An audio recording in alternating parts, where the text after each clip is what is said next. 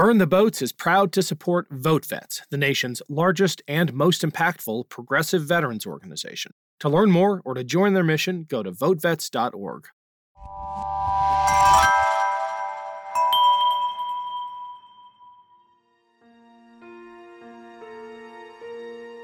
Donald Trump on various occasions had ordered us to gas, electrify, and shoot innocent migrants at the border.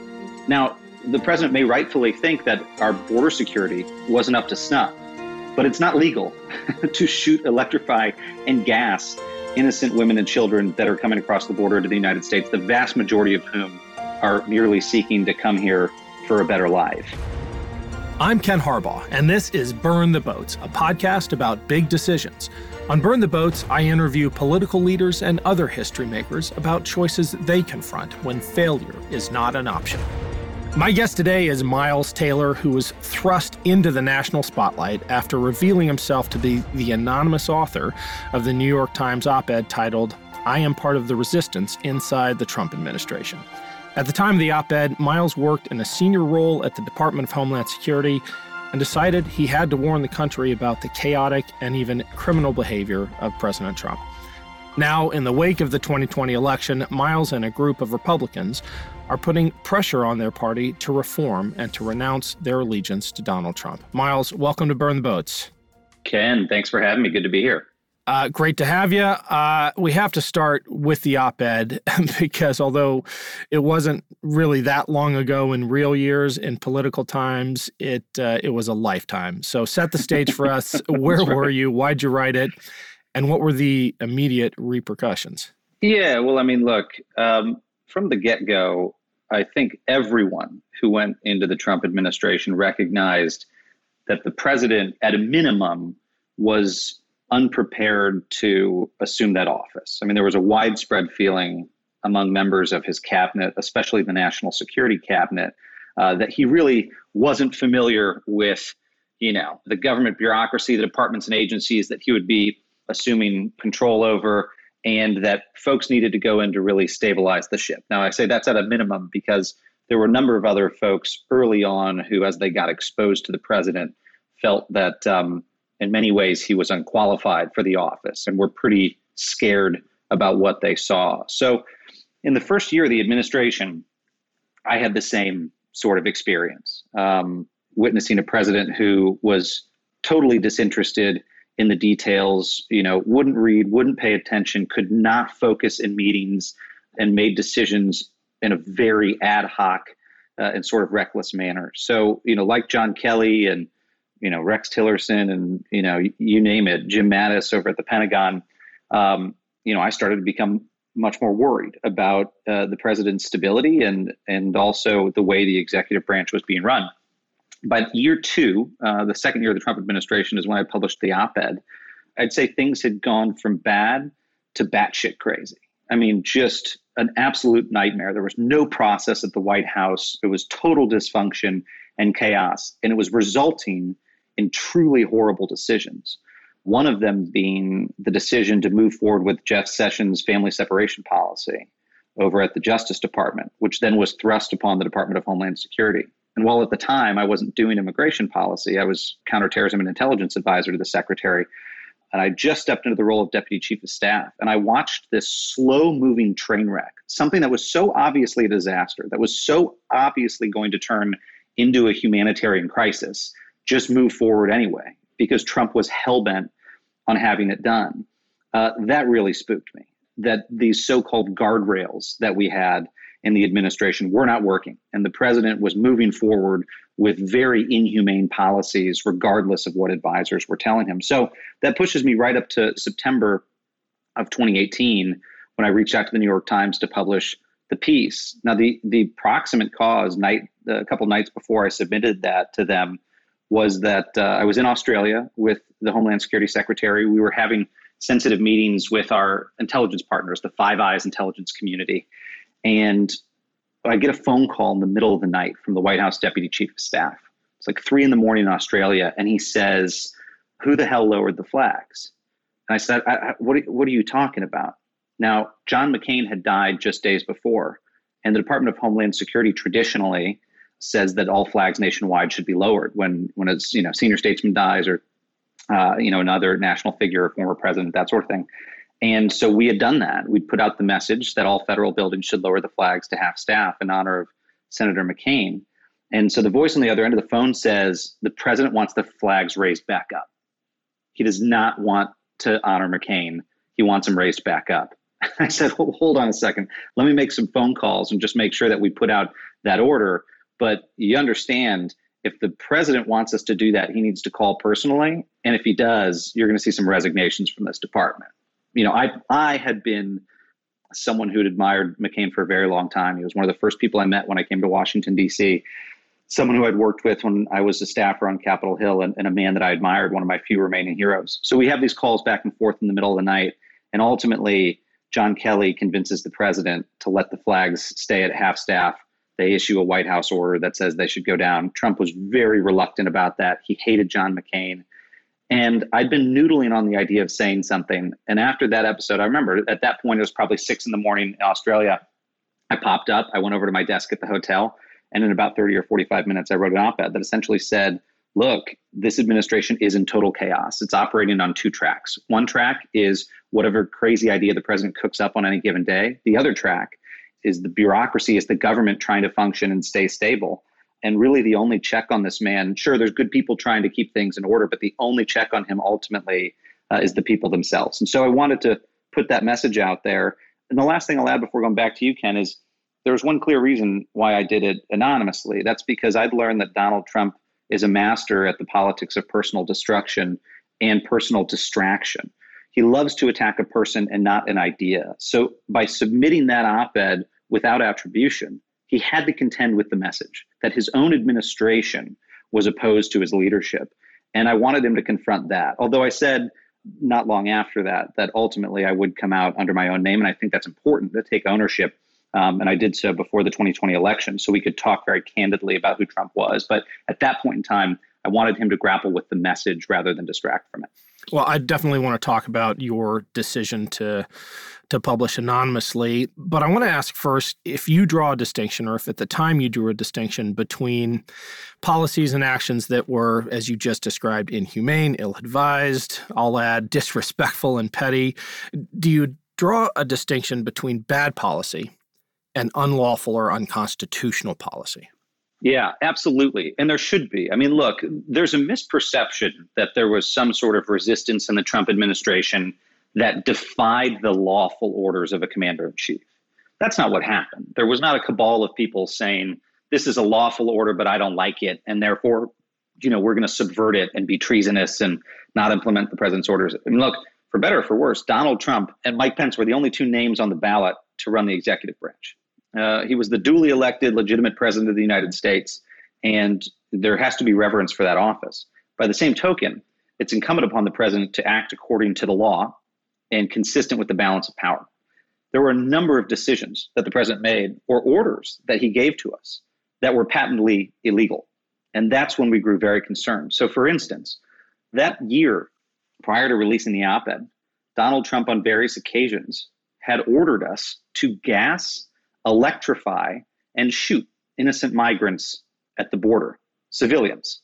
Now, the president may rightfully think that our border security wasn't up to snuff, but it's not legal to shoot, electrify, and gas innocent women and children that are coming across the border to the United States, the vast majority of whom are merely seeking to come here for a better life. It was moments like that where we grew very alarmed about the president's disposition, and there's various channels in which those concerns were raised. I mean, the only answer isn't to just go pop off and write an anonymous op-ed, right? You refer things to the general counsel, you refer things to inspectors general, you notify people on Capitol Hill.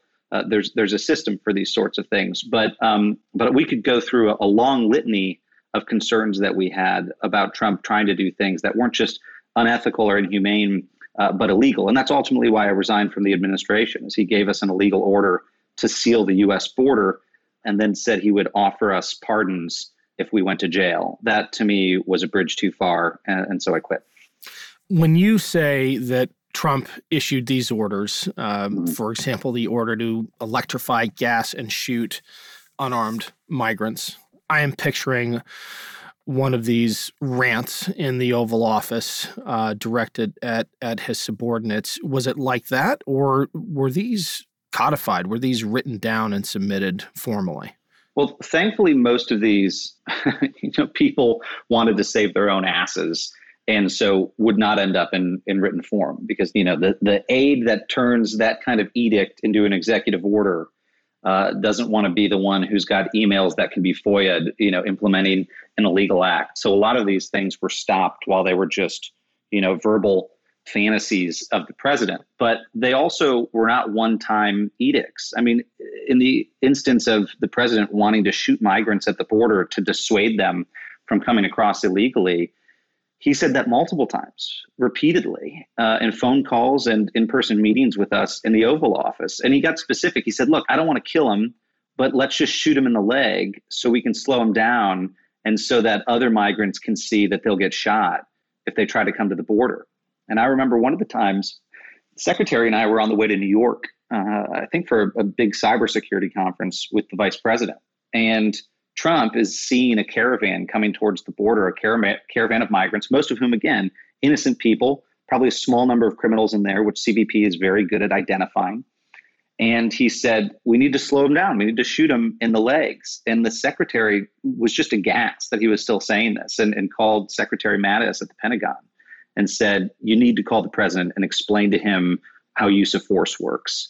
And they did, and they shut it down. And then incredibly, Trump went on TV later that day and said, if the migrants throw rocks, we'll use rifles. And he ignored it. Now, we didn't go forward with implementing that order. Again, that would be a violation of use of force, inhumane, and psychotic, quite frankly. But it was those types of episodes that the president would repeatedly go back to, Ken. And even though the functionaries of government didn't act on many of those verbal fantasies, your words, can you explain to us from like an executive theory point of view why it is still dangerous? Yeah, I mean, look, here's the reality. We were very, very lucky in a lot of cases that the president didn't go forward with ill-advised or illegal orders. That was primarily because his subordinates talked him out of it, refused to implement them. But that's not to say that there aren't people who would have gone forward with some of those orders. As a matter of fact, towards the end of the administration, Donald Trump systematically dismantled this apparatus that I call the steady state, right? Trump would call it the deep state and say, these are people trying to subvert government. I called it the steady state because really it was a group of advisors who had been in government before in various capacities, who understood that there were things the president was trying to do that he couldn't, and that they needed to advise him and kind of steady the ship of state, if you will. If you can give Trump credit for anything, it's that he has a well-honed radar for people who have a conscience. And the folks who would tell him what he needed to hear rather than what he wanted to hear, he would identify them and remove them from the administration. So by the time you get into year 3 of the Trump administration, a lot of these folks have been sacked or pushed out. And Trump is increasingly putting in place the folks he's realized will implement, almost any order or go along with his edicts. And this isn't, hypothesis here. I mean, Trump had said to us multiple times in person and later publicly how much he liked having people in acting roles, is because he realized if someone wasn't confirmed in their post and they were in an acting capacity, they were much more likely to suck up to the president because they wanted to get nominated for their job and get it permanently. He recognized that. And he said that to us. He said, I really like my actings because they do what they're told. And by the end of the Trump administration, you had a historic number of people in acting capacities who were willing to go forward with ill-advised policies. Everything from what you saw with the crackdown against nationwide protests over race to what we saw happening, the show of force we saw happening in Portland and elsewhere. You had folks that were just willing to say yes rather than to challenge him in the end. And that becomes very dangerous. It means the functions of government, everything from protecting the American people to issuing Social Security checks, are at risk from the instability. And I don't say that lightly. I mean, the last thing I'll add on that point, Ken, is when I publicly came out against Trump in 2020, the biggest point I made was that not only were his fantasies about abusing the levers of power meant to benefit himself politically, but they also deeply distracted from the work we needed to be doing to protect the country. So at DHS, immigration is only one slice of the pie. That department is responsible for protecting the nation from cyber threats, from terrorists, from nation state interference from Russia and China, and on down the list, natural disasters. But the president saw that one slice of the pie, immigration, as the whole pie, and was clinically obsessed with only talking about that. And it literally meant that day to day, our ability to manage DHS atrophied. And as a result, I think the American people were in greater danger. Enough attention was not paid to cyber threats. The president never paid attention to cyber threats. Not enough attention was paid to counterterrorism. Not enough attention was paid to the threat from Russia and China. In fact, the president actively urged us not to pay attention to the threat from Russia. So I felt that on a day-to-day basis, he was subverting our homeland security efforts, and the country was in greater danger as a result. Talk to us about the dilemma of serving within an administration like this that is pushing all kinds of ill-advised and, as you described, illegal policies, but finding yourself one of the few people who might be able to keep the worst excesses from becoming reality. How do you make that calculation? How do you balance the need to be one of the few sane people left against the moral requirement to resign when things cross a certain line?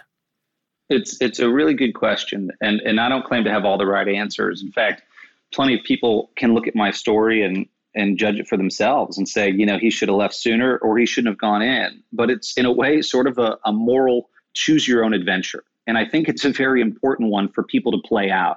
I don't care about burnishing my own credentials, but I think people should use my story as a way to ask themselves, what would the line be for them? Because we're all facing these moral quandaries because we're voting for these members of Congress, these senators, these candidates for the office of the presidency who have views like Donald Trump. So it's really on all of us to ask these same moral questions. In my case, there was a set of several.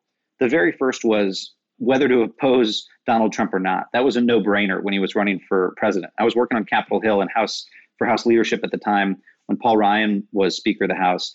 And Donald Trump was number 17 of 17 candidates in the primary that I was with. In fact, I helped draft something that behind the scenes Paul Ryan called the Trump inoculation plan. And it was a GOP strategy that we released so that if Trump became the nominee, we kind of would force him to have a platform and a conservative platform because we were all worried he wasn't a conservative.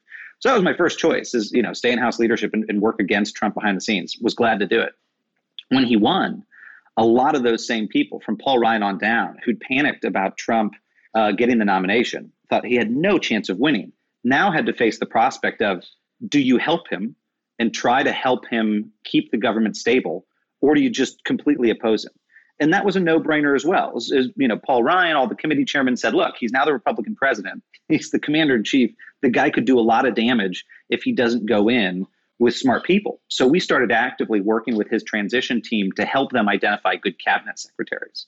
Now, at that point, I didn't envision going into the Trump administration at all and was heartened to see that he picked some really good people to be in the cabinet. One of those was John Kelly, a man that I'd gotten to know while working on Capitol Hill. 4-star Marine general, outstanding credentials, and he went in to be Secretary of Homeland Security. When Kelly and team reached out to ask if I'd come on board, then I faced another conundrum, and it was, can I do more good than harm by going into this operation? And in that case, they had a very, very thin bench at DHS. There were not a ton of people who had gone in who knew how to do counterterrorism, intelligence policy, and so I decided to go in with Kelly and try to help him get DHS into a good place. Now, I had a friend ask me at the time, why would you go in? Trump is crazy. And my answer was, because he's crazy. Because we need people who are going to go into this administration who know what they're doing rather than the island of misfit advisors that Trump had brought with him. And I'd met a lot of those folks up at Trump Tower during the transition and thought, oh my God, these people do not know how to go in and run a government. And so, that was the first moral decision. But then as time went on, exactly as you asked, Ken, at first we were able to put a lot of bad ideas back in the box. It was like Jack in the Box or whack-a-mole. Trump would call and say, I want to pull out of NATO. And so everyone would rush to the White House to have a meeting with him and convince him not to pull out of NATO. And then it would work. And so for a time, for about the first year, a lot of those really bad decisions got put back in the box. But by the time we got into year two, Trump really started to subvert his advisors. He would either fire them or just go around them or tweet things into existence. I mean, one example had been we'd been telling him he should not pull U.S. troops out of Syria because there were active ISIS terror plots that our troops were trying to disrupt. And Trump didn't want to hear it.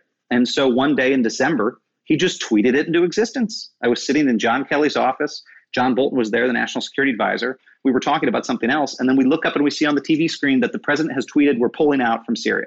Did he consult John Bolton? No. John Kelly? No. Did he consult his Secretary of Defense, Jim Mattis? No. We all found out from a tweet that he sent from his bedroom in the residence. That was really terrifying. So the point at which saying no to the president no longer becomes enough is when I think folks need to decide to resign, right? When you can't contain the bad stuff from within, then it's your duty to leave, and not just to leave, but to go tell the truth and to go speak publicly. Now, there have been some folks who've said that's treasonous to work for a president and then leave and then oppose him. I'd take a totally different view. Teddy Roosevelt actually said it was treasonous not to speak the truth about the president when the truth needs to be told. And so I felt like it was incumbent upon me, once I quit, to actively start speaking out and to get others to do the same in our own names. Because as I noted before, Ken, when I initially released the op-ed, I still thought it was important to stay in the administration to stabilize the ship because we knew who was going to replace us. Quite literally, the White House had floated us a list of the people who would take our jobs if we didn't do what the president said. And those people were dangerous people. They were people who had no experience running an agency like the Department of Homeland Security. And we were in this impossible predicament. The president threatening to fire us because we were saying no so much, but us also knowing who would replace us and so needing to stay in. That was not an easy decision to make. Do I wish I'd resigned sooner? Yes. There was actually a period just before the midterm elections in 2018 when I tried to get a number of members of the cabinet to resign in unison. I wanted them to resign en masse to prove a point about Trump. And they were very close to doing it. The only reason they didn't is because they were worried if they did it, it would cost us the midterm elections, the Republicans, that is, that we would lose the House. And Trump would use that as an excuse to discredit those people who resigned. So everyone kept their powder dry. And then what happened? Right after the midterms, Trump started to sack a number of those cabinet secretaries systematically before they could resign. So at that point, the whole thing was falling apart. And I felt like I needed to quit, get out of there, and speak the truth. So I left. I wrote a longer form, statement against the president, a book called A Warning that was basically a message to the American people that I said, look, I was wrong in my original op-ed. The guardrails did not hold. These unelected bureaucrats like me and John Kelly and other people, we're not going to be able to protect you. Our only defense against the president's erratic impulses are the people themselves deciding not to reelect him. And then decided to come out in my own name subsequently after releasing the book to really tell those stories and to have them stand on their own 2 feet. Greetings from Evergreen Podcasts. We're rolling out a listener survey, and we want to hear from you. The information in the survey will help us gather statistics and in turn make our shows more appealing to advertisers. I know most people don't like ads, but this is one of the only ways our shows make money and help keep their lights on. We promise it will only take a few minutes, but the impact on our podcasts will be tremendous. As a token of our appreciation, we'll randomly select one lucky participant each month to win an exclusive merchandise package from Evergreen Podcasts. Head to evergreenpodcast.com/listenersurvey to help a show and possibly get some free stuff for doing so. We can't thank you enough for the support. Now back to the show. Welcome to Anthology of Heroes, the podcast that explores the most pivotal moments of history through the eyes of those who lived it. In this podcast, we don't spend our time recounting facts and dates. Instead, we follow in the footsteps of national heroes, kings, or ordinary people who lived and breathed the moments that shaped our world. We're not hemmed in by eras, borders, or religions. Instead, we seek out the tales of those who defied the odds and fought passionately for their beliefs. Whether they're right or wrong is up to you to decide. From Vercingetorix's doomed rebellion against Rome, to Osceola's unshakable war against the USA, all the way up to the inspiring Sobibor concentration camp uprising in World War II, each episode is an immersive listening experience, blending music and sound effects to really draw you into the story. Our episodes go for about 45 minutes, making them perfect for your commute, and are crafted using a wealth of historical sources, which I list on our website if you want to learn more. I'm the host, Elliot Gates, and I'm thrilled to have you joining me as we uncover history's hidden gems and illuminate the faded pages of our past. Look out for the Anthology of Heroes podcast on Spotify, Apple Music, or anywhere else you get your podcasts from. You've described the steady state, not the deep state, but the steady state as that cadre of seasoned professionals who provide advice with a level of experience and maturity required to keep the gears of government running. Did your experience watching that be dismantled one person at a time leave you despairing for the institutional strength of our government, or the fact that it took several years leave you somewhat encouraged? I hate to be the cynic, Ken, but I'm gonna go with the former rather than the latter. It was dispiriting on a number of different levels. One, from an institutional standpoint, that the president had found out how to get around the various checks and really wanted to abuse his power for political purposes. And again, that's another thing that I don't say lightly. But the president would make decisions on the basis of how it would impact him politically rather than how it would impact the people. And I'll give you an example. One I've talked about publicly is the wildfires in California. We had these egregious wildfires sweeping the state. People were losing their homes. People were losing their lives. And the president called and told us, do not distribute wildfire aid, emergency FEMA aid to California. What was the reason he gave us? The reason he gave us is that Gavin Newsom, then governor, didn't like him and was a Democrat, and the people of California didn't vote for him. That's why the president didn't want to give money to wildfire victims, is because it was a blue state and not a red state. What do you do in that moment? I mean, as the institutional safeguards start to bend and crumple, I mean, he has the authority technically to deny aid for whatever reasons he wants. That's actually not illegal, but it's very, very wrong. So I was really dispirited at that. Now, the good news is ultimately he was persuaded not to do that, but an order was drafted. It just didn't get sent. And then on the personal level, I'd say it's twofold, Ken. One was that more people didn't speak out sooner. And two was that even once they were fired or resigned, that they then didn't come out and tell the truth. Now, keep in mind, most of these major figures you saw in the Trump administration, I was in rooms with them personally when they said, not only is Donald Trump reckless, they would say things like, he's a danger to the fabric of our republic, and then say nothing. That was really disheartening to me, because who the hell is Miles Taylor? Who the hell cares who Miles Taylor is? And that was my thought at the time, which was, look, these other people are the big names of the administration.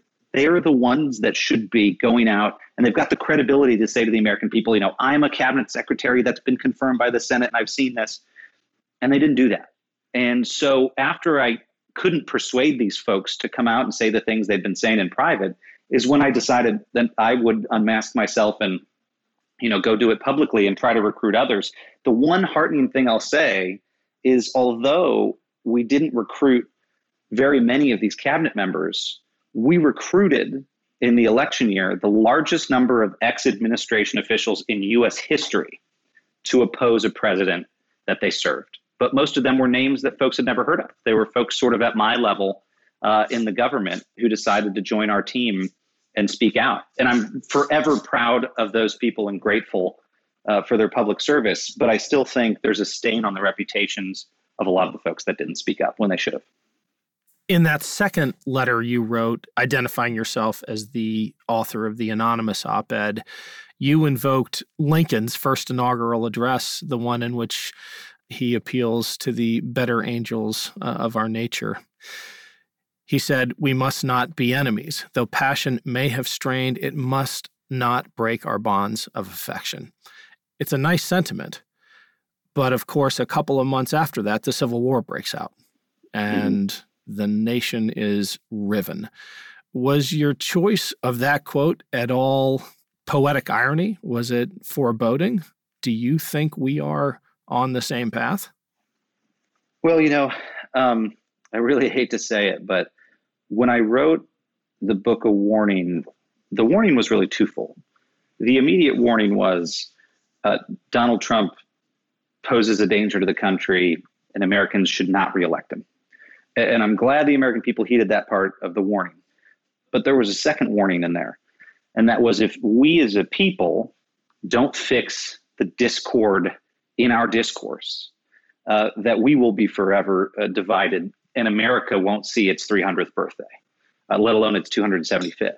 I'll raise your Lincoln quote that I had cited with another one that really gets me, and it's been cited a lot lately, and it's Ulysses S. Grant. He was asked, I think about 10 years after the Civil War, about what could divide the nation again. And he said something to the effect of, if there's ever a contest that challenges our national existence in the future, the dividing line won't be the Mason and Dixon line, which was, of course, the line between the northern and southern states, but it will be between patriotism and intelligence on one side and superstition, ambition, and ignorance on the other side. Now, I saw a poll the other day that something like half of Republicans believe in the QAnon conspiracy.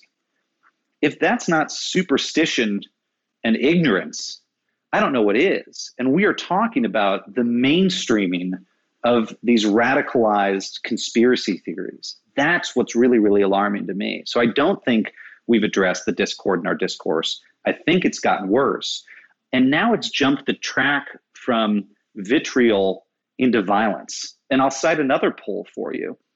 The University of Chicago did a study sometime within the last month or so that found that 9% of Americans believe that political violence is justified, including to restore Donald Trump to the presidency. Let me put that into context for you. 21 million Americans believe that Trump should be violently reinstalled into the White House. Now, it sounds hyperbolic to talk about civil war, especially in the 21st century. We think of that as an anachronism. We think of ourselves as having grown beyond that level of discord, but we haven't. And polls like that show some very, very disturbing figures. And in the same study, they found that something like 6 million Americans are either now a part of domestic extremist groups and militias, or have a friend or family member that is a part of an extremist group or a militia. That's a massive increase over the domestic terrorism numbers we were tracking when I was in the Trump administration. In fact, at any given time, the FBI's best estimate when I was there was that they had roughly 100,000 subjects of interest that could be tied to domestic extremist groups, that intended to commit violence, right? These aren't people whose political views are objectionable, and that's why the FBI is following. It's people who've talked about maybe using guns to go kill others to further their political ideology. So roughly 100,000. Now we're talking in the millions. We've seen more than a tenfold increase in membership in those extremist organizations, and the political rhetoric from people like Donald Trump and those who've enabled him are encouraging folks to go down that path. So yes, I am very worried. I think it is the number one national security threat to the United States right now is internal discord and not threats from any foreign adversary. Yeah, the China threat's high. Yeah, the Russia threat's high. Yeah, the terrorism threat's high.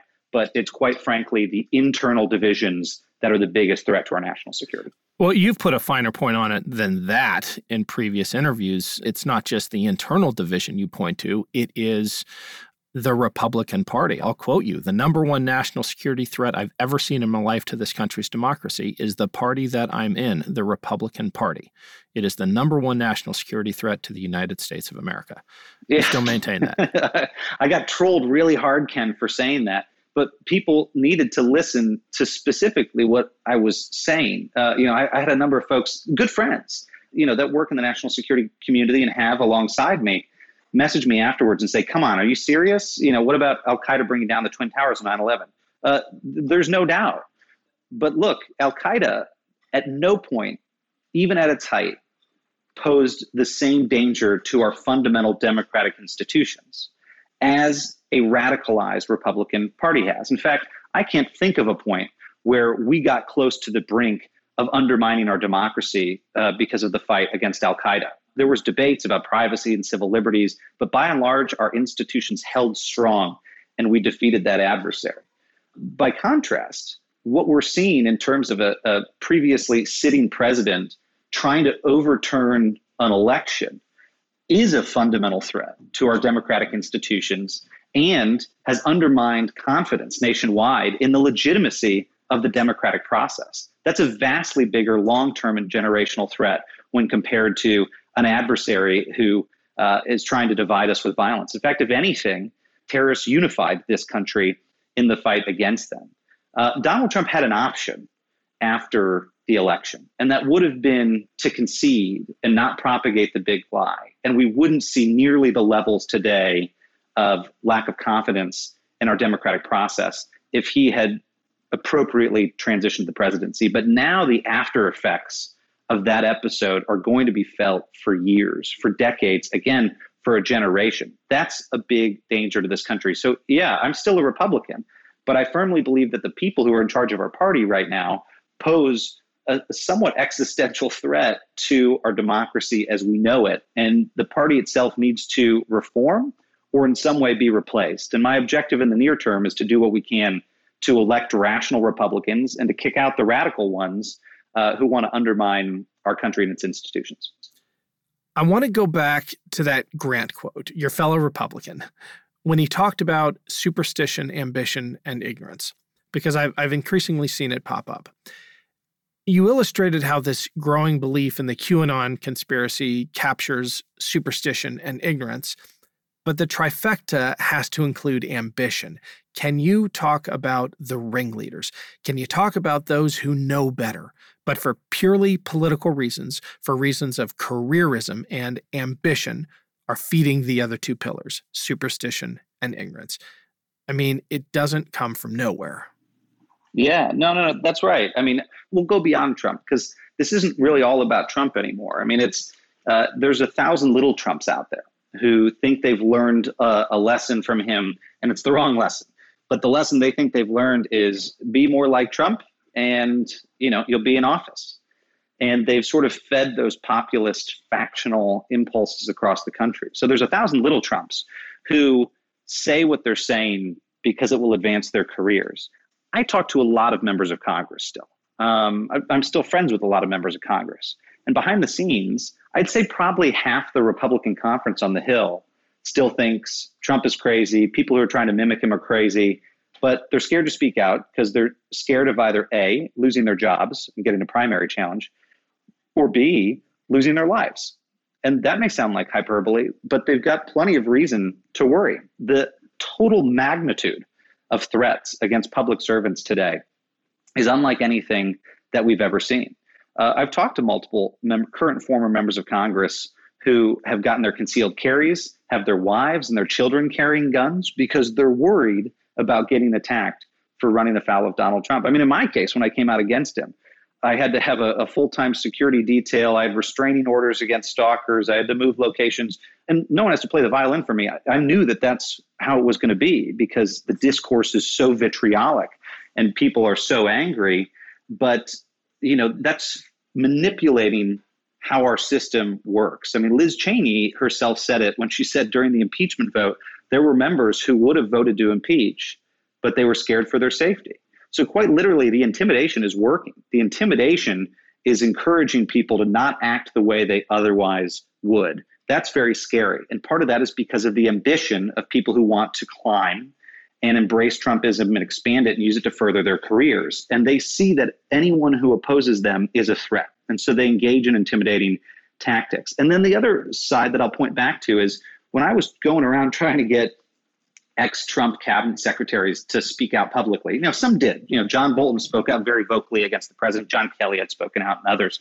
But some of those that remained quiet, one of the top reasons that they told me they supported our cause from afar but didn't want to lend their name is that they said they were worried about losing their jobs or future prospects. What if Donald Trump got reelected again in the future? And what if there was more opportunity? They would lose out on those chances to further their careers. That was pretty sickening to me. So ambition is absolutely allowing this madness to continue. And the only way to thwart it, frankly, is I'll quote a friend of mine, Alex Vindman, who had testified, of course, in Trump's first impeachment. Vindman said to me the other day, look, Miles, the point of intimidation is to silence. And the only way to counteract that is to not be silent. And it sounds very simplistic, but that's not just something for people in Washington to heed. That's every American's responsibility, because in our own communities, when we're debating these political candidates and who's deserving of public office, the intimidation has worked and has silenced a rational majority from speaking with their neighbors and their friends at barbecues. What do you do if you go to a barbecue and half the people there think Joe Biden is a reptilian humanoid and that, the government is secretly being manipulated, in the way that QAnon describes. Do you speak out at the barbecue or do you just keep your mouth shut? I mean, it's tough. And so everyday Americans have to confront this problem if we're going to fix our democracy and get it back into a healthy state. Well, let's end on that hopeful note, because I want you to describe what you're up to now with the Renew America movement and your efforts to try to bend this arc.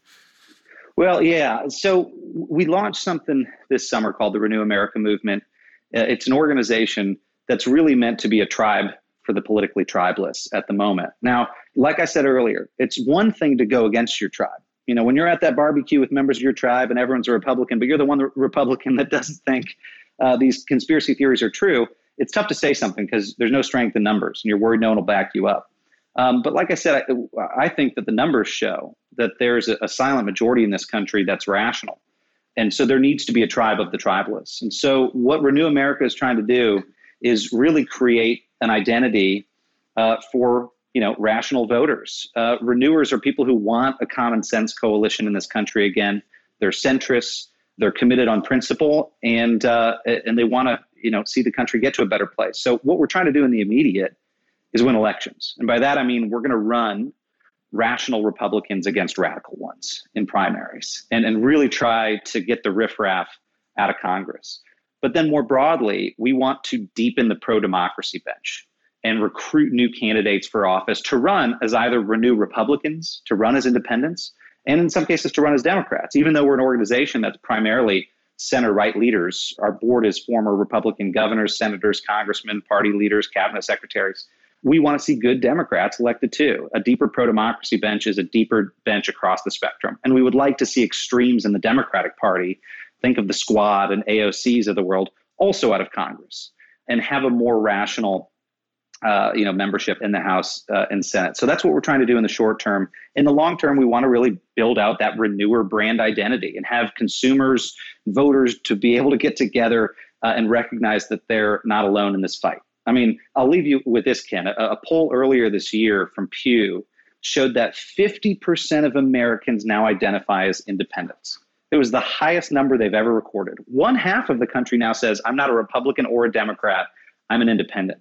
And 25% respectively say they're Democrats or Republicans. So people are fed up with their democracy not giving them what they want. I mean, ironically, we've got choice and competition in everything we want. I can go online and order whatever I want right now and get a ride share from wherever and travel wherever I want.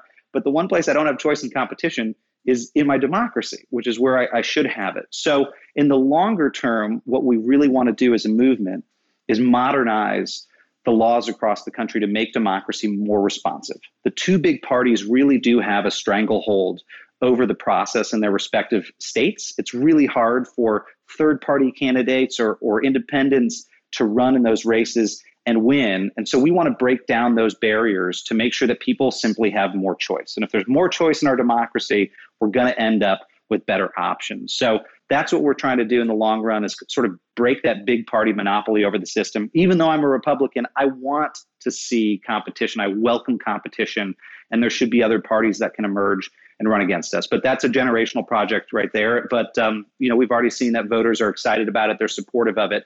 And things like ranked choice voting in Alaska have been passed. A number of other states are considering similar ballot initiatives. So I think this is going to be the big cause of the 21st century when it comes to government reform, is making sure that our system is responsive and that there's more choices. So hopefully we get there, and hopefully the Renew America movement can help nudge us along the way a little faster. Well, I appreciate the effort, but as a Democrat, I would submit to you for your reaction that equating extremism on the left among elected Democrats to the extremism we're seeing on the right among elected Republicans is not a fair comparison. Something something has happened on the right that has so far deviated from the norms, with appeals to violence and, almost wishing for bloodshed in Madison Cawthorn's latest speech, that I don't think it's a fair comparison to groups on the left. And I think you're right, Ken. I mean, it's, frankly, it's comparing apples and refrigerators, because the extremism we're seeing on my party's side is about whether or not our country will continue to operate the way it was designed as a democratic republic, right? The extremism on the left are debates about government's role in society and the fights that we've had. But right now, my party is posing an existential threat to this country. And that's why for Renew America, our priority overwhelmingly, like I said, is going to be defeating those radical Republicans and trying to get rational ones in. And look, we're going to support Democrats in those races where those Democrats are our best hope to defeat those radicals. So, look at Arizona. If it's Captain Mark Kelly, a patriot, running against a Trumper like Kelly Ward, we're going to be for Captain Mark Kelly, Democratic senator and a reasonable guy in that race. So, and we hope other people will choose to put country over party in this fight. We did it in this last election. The only reason Joe Biden won the presidency is because enough people put country over party, and the numbers show that moderate Republicans came out and put them over the edge in swing states. They need to do that again, and not just again, but again and again, until we get to a place where we have a GOP that's not trying to nuke our institutions. Well, Miles, thanks for coming on. We end every episode of Burn the Boats with the same question, and I have a guess, but you might surprise me with your answer. What's the bravest decision you've ever been a part of? That's a tough question. I don't consider anything that I've done particularly brave. I think look, I'm a small town kid from Indiana, and you're just kind of raised to speak up and say the right thing when something's wrong. I guess the decision that if I gave you an answer, it would be to stay in this fight after the 2020 election. It was bruising. I mean, and I lost my home and a marriage and my personal security and my finances and everything to take on that fight against Trump. But after the January 6th insurrection, I thought now's not the time to, throw in the towel and go back to the private sector. We've got to keep going. The fight's only just beginning. So that was a tough choice to make, but I have no regrets about it. And I hope other folks will join us as we run towards 22 and beyond. Thank you, Miles. It's been great having you. Thanks, Ken. Thanks again to Miles for joining me. You can find Miles on Twitter at MilesTaylorUSA. Make sure to check out his book, A Warning. Next time on Burn the Boats, I'm joined by Shontel Brown, the chairwoman of the Cuyahoga County Democratic Party. She recently won a heated Democratic primary in Ohio's 11th Congressional District, which was seen as an indicator for the direction of the Democratic Party. If you enjoyed today's episode of Burn the Boats, please rate and review us on iTunes. It really helps other listeners find the show. Thanks to our partner, VoteVets. Their mission is to give a voice to veterans on matters of national security, veterans care, and issues that affect the lives of those who have served. VoteVets is backed by more than 700,000 veterans, family members, and their supporters. To learn more, go to votevets.org. Burn the Boats is a production of Evergreen Podcasts. Our producer is Declan Roars, and Sean Rule-Hoffman is our audio engineer. Special thanks to Evergreen executive producers Joan Andrews, Michael DeAloia, and David Moss. I'm Ken Harbaugh, and this is Burn the Boats, a podcast about big decisions.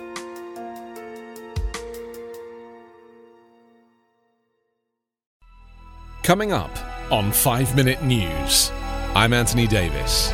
You might think it's partisan because maybe it's critical of one side or the other, but it's not. It's just the truth. And I think that's also something that's kind of unusual for Americans listening to the radio or to podcasts, because the news landscape in the States has been so partisan for so many decades. So 5 Minute News is verified, truthful, independent, unbiased, and essential world news daily.